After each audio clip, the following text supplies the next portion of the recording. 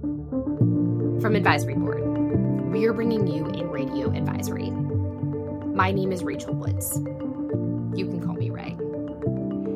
Healthcare isn't exactly known for having a robust digital experience, but we know that having a solid digital experience is a must-have capability for healthcare organizations, especially as the landscape gets more and more competitive.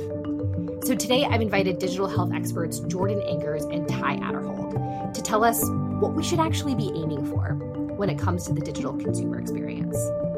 Plus, at the end of this episode, I've reserved a little bit of time to give you an update on what the results of the midterm elections mean for healthcare.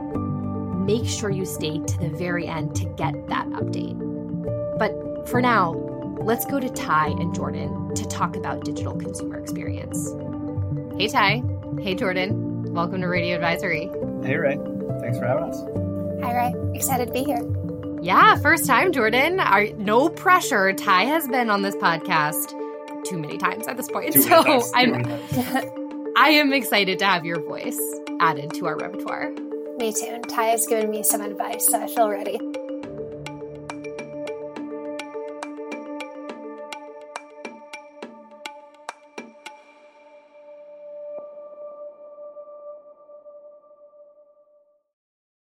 We're going to be talking about the digital consumer experience. And I'm just going to caveat from the start that I think a lot of people have some perceptions about what a digital experience means, even what a consumer experience should look like in healthcare. So I want to kind of set the stage. What do we mean when we're talking about a digital consumer experience? And how do we know what makes for a good one in healthcare? People often kind of think about a digital experience in healthcare as following the consumer experience. So something that happens before the patient visit, during the patient visit, and after the patient visit. But when we talk to organizations, what we found is that it's really hard to think about what can make that good and what are kind of the goalposts that you're trying to achieve in each of those areas. So instead, we looked at how other industries have built really good digital experiences. And we narrowed it down to 5 components that we think make for really strong digital experiences. The 5 that we kind of narrowed it down to were functionality, customer service, self-service, personalization, and an omni-channel experience. This is interesting to me because, and correct me if I'm wrong, but I'm not sure that thinking about the digital consumer experience in that patient journey was necessarily wrong. I'm just not sure it was also the most helpful thing, especially when that journey can look different depending on if you are the patient yourself or if you are, I don't know, the parent or the caregiver or if you are a helper, right? It just looks different every time. So maybe thinking about these components is just a more helpful way of deciding what our bar should actually look like. Ray, I think that's right. What you're touching on is that oftentimes, especially now, these are not linear experiences either. Yes. And that you could be pitching up the digital aspect of your experience right in the middle of your journey, or you go back and forth between digital and not. That view of the patient journey and following the experience through that journey just doesn't work as well as we think about how people consume healthcare today. The other sort of caveat I want to bring in here about how we think about digital experience is it's so easy to think about how we consume any digital media or experience ourselves and apply that to healthcare, and also assume that others are going to consume it the same way we do. And I think that's what we see a lot when it comes to the healthcare digital experience as well. You know, I am someone who wants to go use an app to figure out what I want or where I want to get care. And so maybe I assume others want to do that as well, and that's just not the case. So let's talk about your 5 areas of focus, and I'm going to repeat them. They're functionality, customer service, self-service, personalization, and omni-channel. Now, some of those seem obvious to me. I would hope that anything digital is functional. Maybe you're going to tell me that there's a higher bar for what functional actually means in healthcare. But some of these, I got to tell you, I'm worried about us being able to actually hit it. I'm thinking about omni-channel specifically. This is not something that healthcare is necessarily known for. Why is this the right level that we should be aiming for as an industry that frankly is really freaking behind when it comes to anything digital? I agree completely with you that healthcare is not known for having great digital experiences, but at the same time, a good digital experience is a good experience regardless of what industry you're interacting with. And healthcare doesn't get a pass for being healthcare because the patients and the members that are interacting with your healthcare organization are bringing all of the knowledge and experiences that they get from interacting with banking and retail and streaming service and all of those other examples that you hear all the time. I completely agree. The bar is set by everything that is not healthcare, not by healthcare experiences themselves. Yes. And maybe that's why you decided to look outside of our own industry. Exactly. And then I think for each of the 5 components that we identified, we do have examples of healthcare organizations who have been able to do it successfully. So it shows that it's not impossible for healthcare to achieve that better digital experience. The only thing I'll add here is you don't have to have all 5 for a good digital experience to exist. Even if you have 1 or 2, that is likely a better digital experience than a lot of patients and members are getting today, which is not to say, don't put in effort here, but it is to say that you don't have to achieve in all 5 to provide the experience that patients and members would appreciate. I'm also guessing that there's some level setting to do within these areas of focus, right? I'm sure that you are going to tell me that some of your external examples come from the big heavy hitters in retail, the Amazons of the world, the JP Morgan Chase is a great example. JP Morgan Chase, right? Things that we use in our everyday lives. But I'm also guessing there's a pared back version of that is still net better for healthcare. So let's get some examples of these. Start with my one that I have a question on, which is functional. What is a functional digital consumer experience? So on a base level, I think a functional consumer experience is one that works. And that can come across as, of course everything works, but that's honestly, no, not everything works. And I think in particular, when you think about functionality, what we're talking about here is not just an app that doesn't freeze or a website that loads. What we're talking about here is an app or a website that lets the user do what they're hoping to do. So if you can have an app that works that you can click around in, but if it doesn't let the user accomplish sort of what they're setting out to do within that app or what you're telling them they could technically do within that app, it's not actually functional. So that's where I think the difference comes in, and where there are organizations that have apps that technically function, but maybe aren't functional from a consumer experience perspective. Yeah, and our team ran kind of an informal survey with our coworkers and friends and family about good healthcare experiences. And the One Medical app was a really good example that came up a lot of a good digital experience that actually worked. People could actually schedule their visits when it said schedule here, and they could actually pay their bill through the app, or they could find the information they were looking for. The schedule one is a big one for me because oftentimes either in an app or on a website, there is an option that says schedule an appointment, but it's not actually scheduling an appointment. It's send an email, here's a phone call, schedule this, and then somebody will call you and tell you that time actually never worked in the first place. And so now I understand what you mean, Ty, by actually functioning in the way that it is intended to. So scheduling an appointment means actually scheduling the appointment that you're going to have at the end of the day.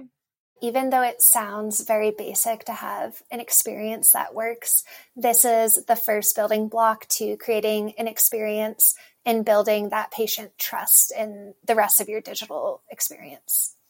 And we know that trust can be broken, which is maybe why customer service is something that's important.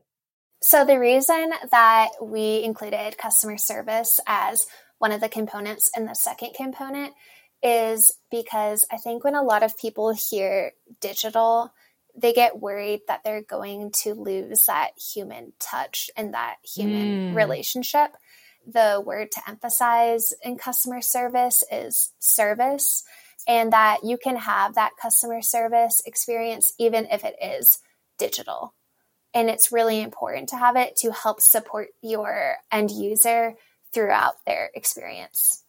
This is the biggest pushback that I hear from physicians themselves when they're really guarded against the industry becoming more digitized. Even when we talk about some of the disruptive innovators that Ty has talked about on the podcast before, Amazon being right the big one, they say, but they don't have that patient touch that we do. I think that's right. Healthcare organizations need to find a way, though, to bring some of that customer service and patient touch into digital spaces as well. We shouldn't exist in a world where the only way to have some of that touch is through an analog channel as opposed to a digital channel. Building upon that, and actually the next thing that I think we're going to talk about here is self-service. It's very different, self-service and customer service. You can have a live person on the other end of a digital platform that you're talking with customer service. And I think that is an important distinction. We're not just talking about self-service, a patient doing everything themselves on their own when we talk about a digital experience. So what's the right balance? Because I don't think we necessarily need to just keep throwing more humans at it or having digital be this weird middleman between eventually getting to a person anyways. What's the right balance between self-service and having that human touch? I think there are two ways to think about this. One, there are certain activities, and this could depend on your organization, that you never want a patient to self-serve on. Like what? An example would be a patient trying to schedule a specialty visit before they have gone to a PCP consult. That is not something that we want patients going out and self-serving on. Right. You're not going to schedule a neurologist visit for headaches. Right. On your own. Exactly. So that's a place where we should never have patients self-serving. So that's one way to sort of cut down on where we think about self-service. The other way to think about it is that we are, I would say, never going to reach a place where every patient or member is going to self-serve on anything. There are always going to be people who want an analog, talk to someone or chat to someone option, whether that's be because they just prefer that, they want to get the confirmation or have the conversation with someone, or because they may not have the necessary tools, the necessary digital literacy to do the self-service route. So we can't completely over-index on self-service and leave people behind who either don't want to have that type of interaction or can't have that interaction. This is the moment where every single listener is going to be nodding their heads and thinking, yeah, all the old people want to interact with a person. Is that the right way to be thinking about this? I mean, frankly, yes and no, right? I think there is something to be said for, there are a lot of people out there who just want to pick up the phone, call, and talk to someone, and they feel much more secure in that type of interaction. Another thing to layer in here is trust. People can trust that interaction in a way they may not trust a digital interaction. But I want to expand this beyond just, okay, this is old people, and eventually everyone will age out of this behavior and everyone will just want to self-serve. That's very much not the case. I think people of all walks of life may have some trust issues, especially with things related to their healthcare data and how they interact with healthcare organizations. And that's something that we need to be aware of and can change or perhaps influence when we should be self-serving or encouraging self-service or not. And maybe the fact that it depends so much is one of the reasons why personalization is in your top 5. I'm even thinking about experiences in which I want to and should be self-serving as a consumer myself, and moments in which I should not. And it is possible and perhaps recommended that my organization be able to even personalize that so that I can self-schedule my PCP appointment, but not the neurologist appointment that I necessarily want. That is a challenge that we heard a lot from provider organizations, and that you shouldn't assume that some patients won't want to self-serve or that some patients will know how to self-serve, because what we've seen is that even though people use self-service in every other aspect of their life, like you can deposit a check online, they're not used to it in healthcare. So some people just don't know that it's an option. And so they don't even try it out or they don't look for it. Or on the other hand, they see that it's an option, and then it goes back to that trust where they forego that option because they don't believe that it will truly work. Jordan, that is such an important point about the complexity of this problem. We already said that the bar is being set by every non-healthcare digital experience that you have. But because the bar is so low within our own industry, even when some of these options exist, patients and consumers don't know that they have access to them. And so teaching somebody that there is an option for self-service, or you can have a personalized experience, or there are multiple channels for you to use, is an investment that organizations are going to need to make. And I think that's where the customer service comes in, helping your patients know when and how to use your solution. Oh, so they're all connected. Right. They're all connected.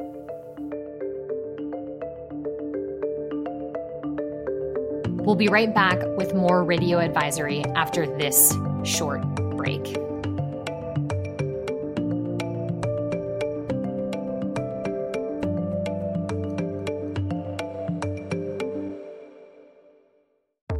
As we emerge from the global pandemic, healthcare is restructuring.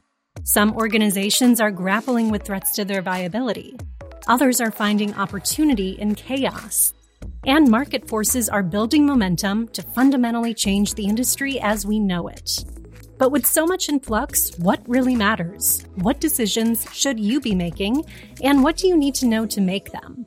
Explore the state of the healthcare industry and its outlook for next year by visiting advisory.com/healthcare 2023 or by following the link in our show notes.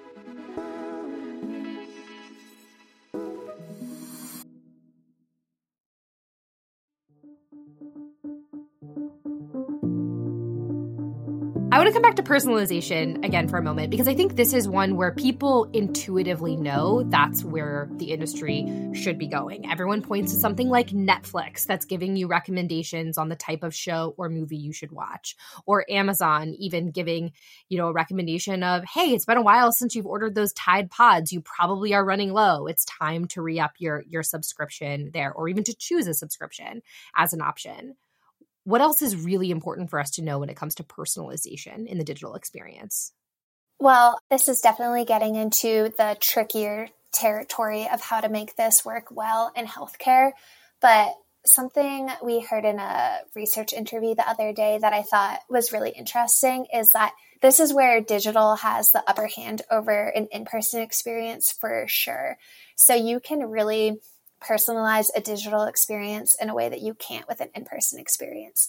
Or you can personalize a healthcare experience in a way that you cannot personalize a home shopping experience or movie watching experience. Right. Yes, exactly.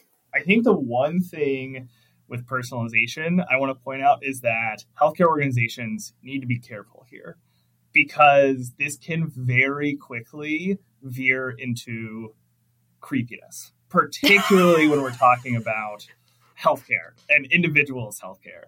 I'm just thinking of a scenario where, let's say there's a health plan and employer working together on, a member's healthcare needs, and they've decided to go the personalization route. They anticipate the needs of an individual and can send them an email about a potential pregnancy before that individual has communicated this to the employer.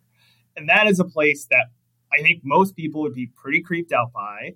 I guarantee you these organizations have enough data to do that. And so they have to make the decision of, well, how personalized are we going to get before it becomes, wow, they know way too much about me. This is getting weird.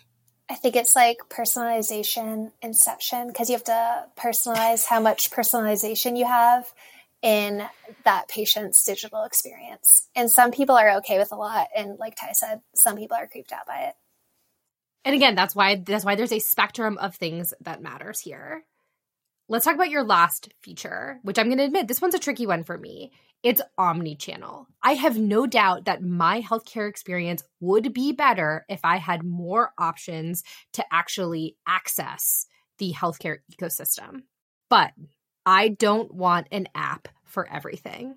Maybe that's the right answer. I don't know. Ty, you're going to tell me, should every single healthcare system, should every medical group, should every health insurance platform have an app? What is the right amount of omni-channel experience that is going to be better? Ray, don't worry. We're not telling everyone to have an app.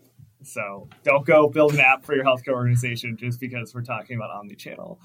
I think the biggest thing here is you just need a way to pick up and transfer information from across platforms. So from desktop to analog, from a website to an app if you have an app, and have that information that the patient has already given you in one medium transport over to the other medium. And across all sites. 5 elements is a lot. Is anyone actually doing all of this? Do we even have an example of someone who has a functional digital experience that has the right amount of customer service, that allows for appropriate use cases of self-service in a personalized manner across multiple channels? I don't think there's one organization that's doing all 5 of these really well. And I think that kind of shows how hard this is. But there are organizations who are doing one or a few of these really well, which shows that it is possible for healthcare to make progress. So what advice do you have for leaders who are trying to move the dial on some or all of these?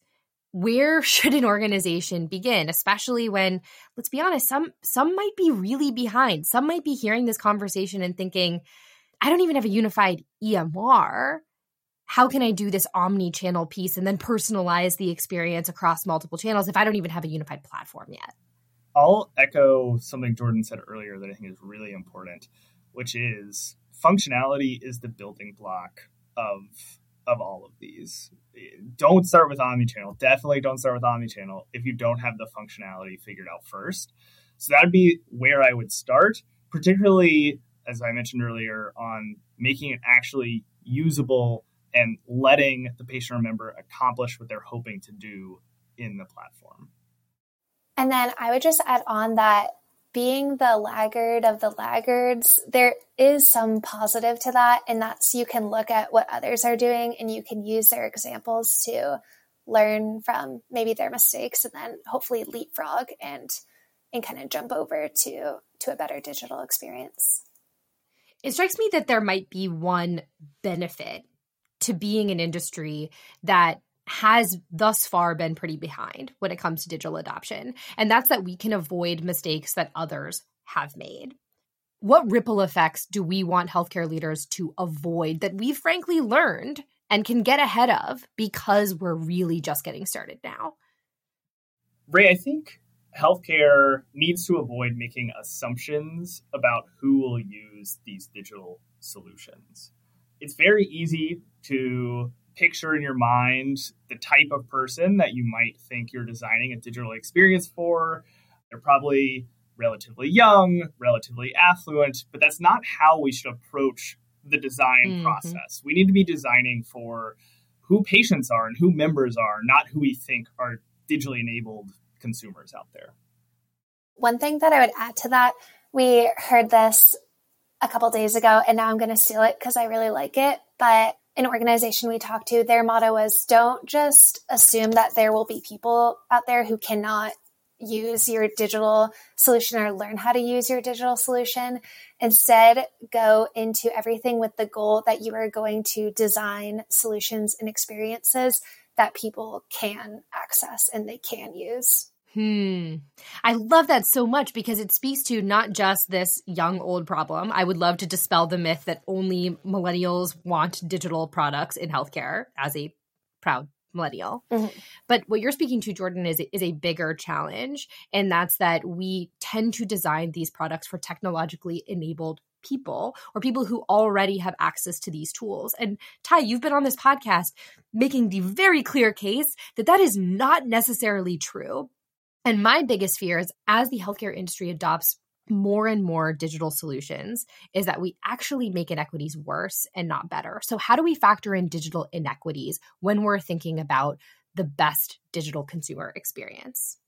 I think there's a couple things we need to do. First, we need to make, in general, the experiences we offer on the digital side easier to use. So that's lowering the digital literacy barrier of the app, the website, the platform that exists.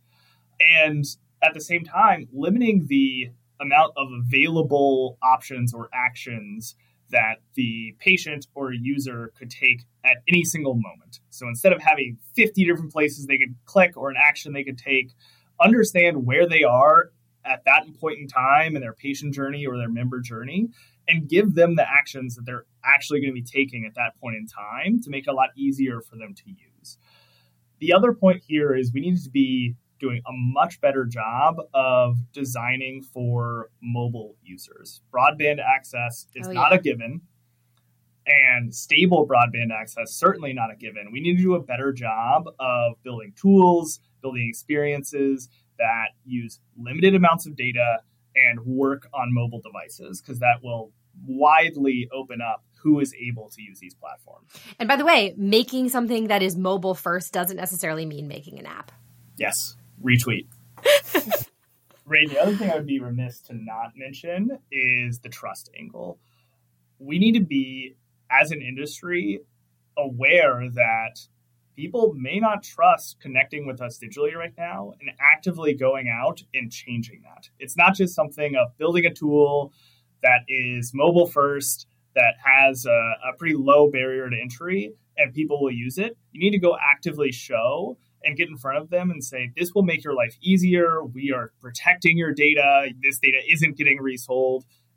But at the same time, you also need to make sure that's the case. We've seen headlines of scheduling tools that ended up sending information off to sort of the Facebook or Meta servers and advertising. You need to make sure that's the case. And then after you do that due diligence, then go out and communicate that to your patients and your members. Well, Jordan, Ty, when it comes to the digital consumer experience, what is the most important thing you want our listeners to take away? While there is a ton of interest and excitement about digital health, there's also this kind of prevailing belief and acceptance by some that healthcare is behind and they're never going to catch up and there's nothing to be done about it. But I think that we've seen enough organizations make progress that proves that that's not true. And then same thing with digital equity. Healthcare organizations can make a difference and they can make progress. And all of that progress comes with some real financial returns for the healthcare organizations that invest in it. The last thing I'll say here, and this is a little bit of a curveball, I think, to bring up the plate, but it's super important, is that you have to work with your partners on this. You can't work on this in a silo. Because if we think about the patient experience from the patient perspective, they at times are going to have no idea who is responsible for the bad experience they just received. They don't know if it's the hospital, the physician, the payer, their employer. They have no visibility into that. And so if you're an organization, you have to not only work on your own digital experience, but make sure your partner's digital experience is also working for those patients and members and that they mesh together well. And so this is not something you can work on in silo. Well, Jordan, Ty, thanks for coming on Radio Advisory. Thanks, Trey. It's great to be here.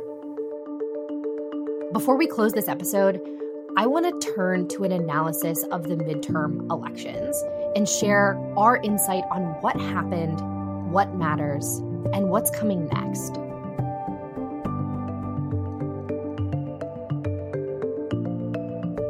It is Monday, November 14th, just after 9:30 a.m. And look, I know that you've already seen a lot of election analysis, but here's where things stand right now. Over the weekend, the Democrats secured their narrow majority in the Senate.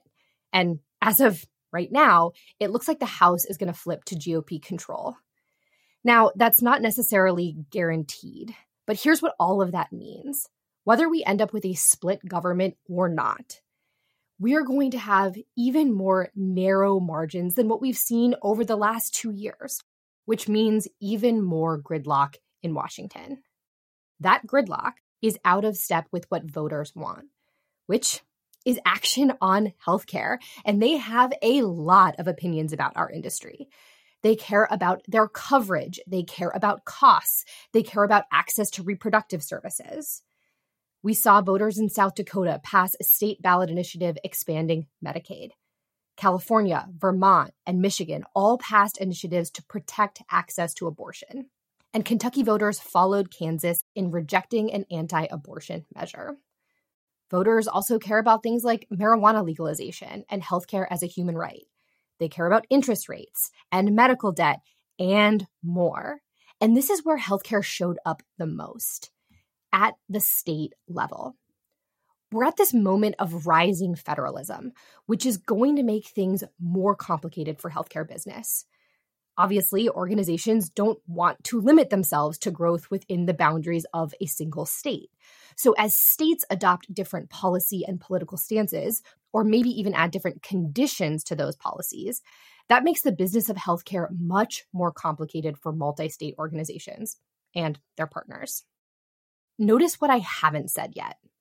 There's not likely going to be any sweeping federal healthcare policies like we've seen over the last couple of years.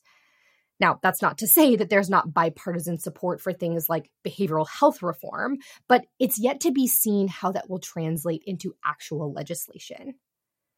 I want to be clear. The absence of new federal policies doesn't necessarily mean that this is going to be a slow 2 years for healthcare. In fact, the technical challenges to come are going to be enormously consequential. This means it is time for you to sweat the small stuff. Remember, there are existing federal laws that organizations still need to implement. I'm talking about things like the Inflation Reduction Act, which includes new laws around Medicare drug pricing. I'm talking about price transparency and the No Surprises Act. There are also changes the industry is eyeing very, very soon that are going to have serious ripple effects for health leaders. I'm thinking, of course, of the Medicaid cliff that will come when flexibility is put in place under the public health emergency end, plus the cascade of coverage transitions that organizations will need to plan for. By the way, that's not going to happen immediately, just like changes to telehealth reimbursement, state licensure, cost control initiatives, and provider support won't necessarily flip like a light switch. It's the ripple effects of these changes that are going to be felt very soon and for the months and years to come. So remember, as always, we're here to help. If you want to learn more about how leaders can address digital inequity, I want you to go back and listen to episode 87, titled Digital Inequities and Why You Shouldn't Call It the Digital Divide. Plus, we have whole playlists on our website dedicated to technology and disruption and health equity. If you like Radio Advisory, please share it with your networks. Subscribe wherever you get your podcasts and leave a rating and review. Radio Advisory is a production of Advisory Board. This episode was produced by me, Ray Woods, as well as Katie Anderson and Kristen Myers. The episode was edited by Dan Tyag, with technical support by Chris Phelps and Joe Schrum. Additional support was provided by Carson Sisk, Leanne Elston, Alice Lee, Nicole Addy, John League, Natalie Treves, Ashley Antonelli, Sharon Yuen, and Sarah Zargum. Thanks for listening.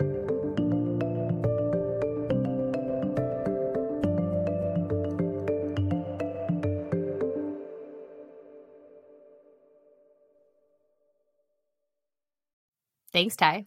Thanks, Jordan. Thanks, Ray. I didn't know if we were supposed to talk. I'm just waiting for Jordan to answer first.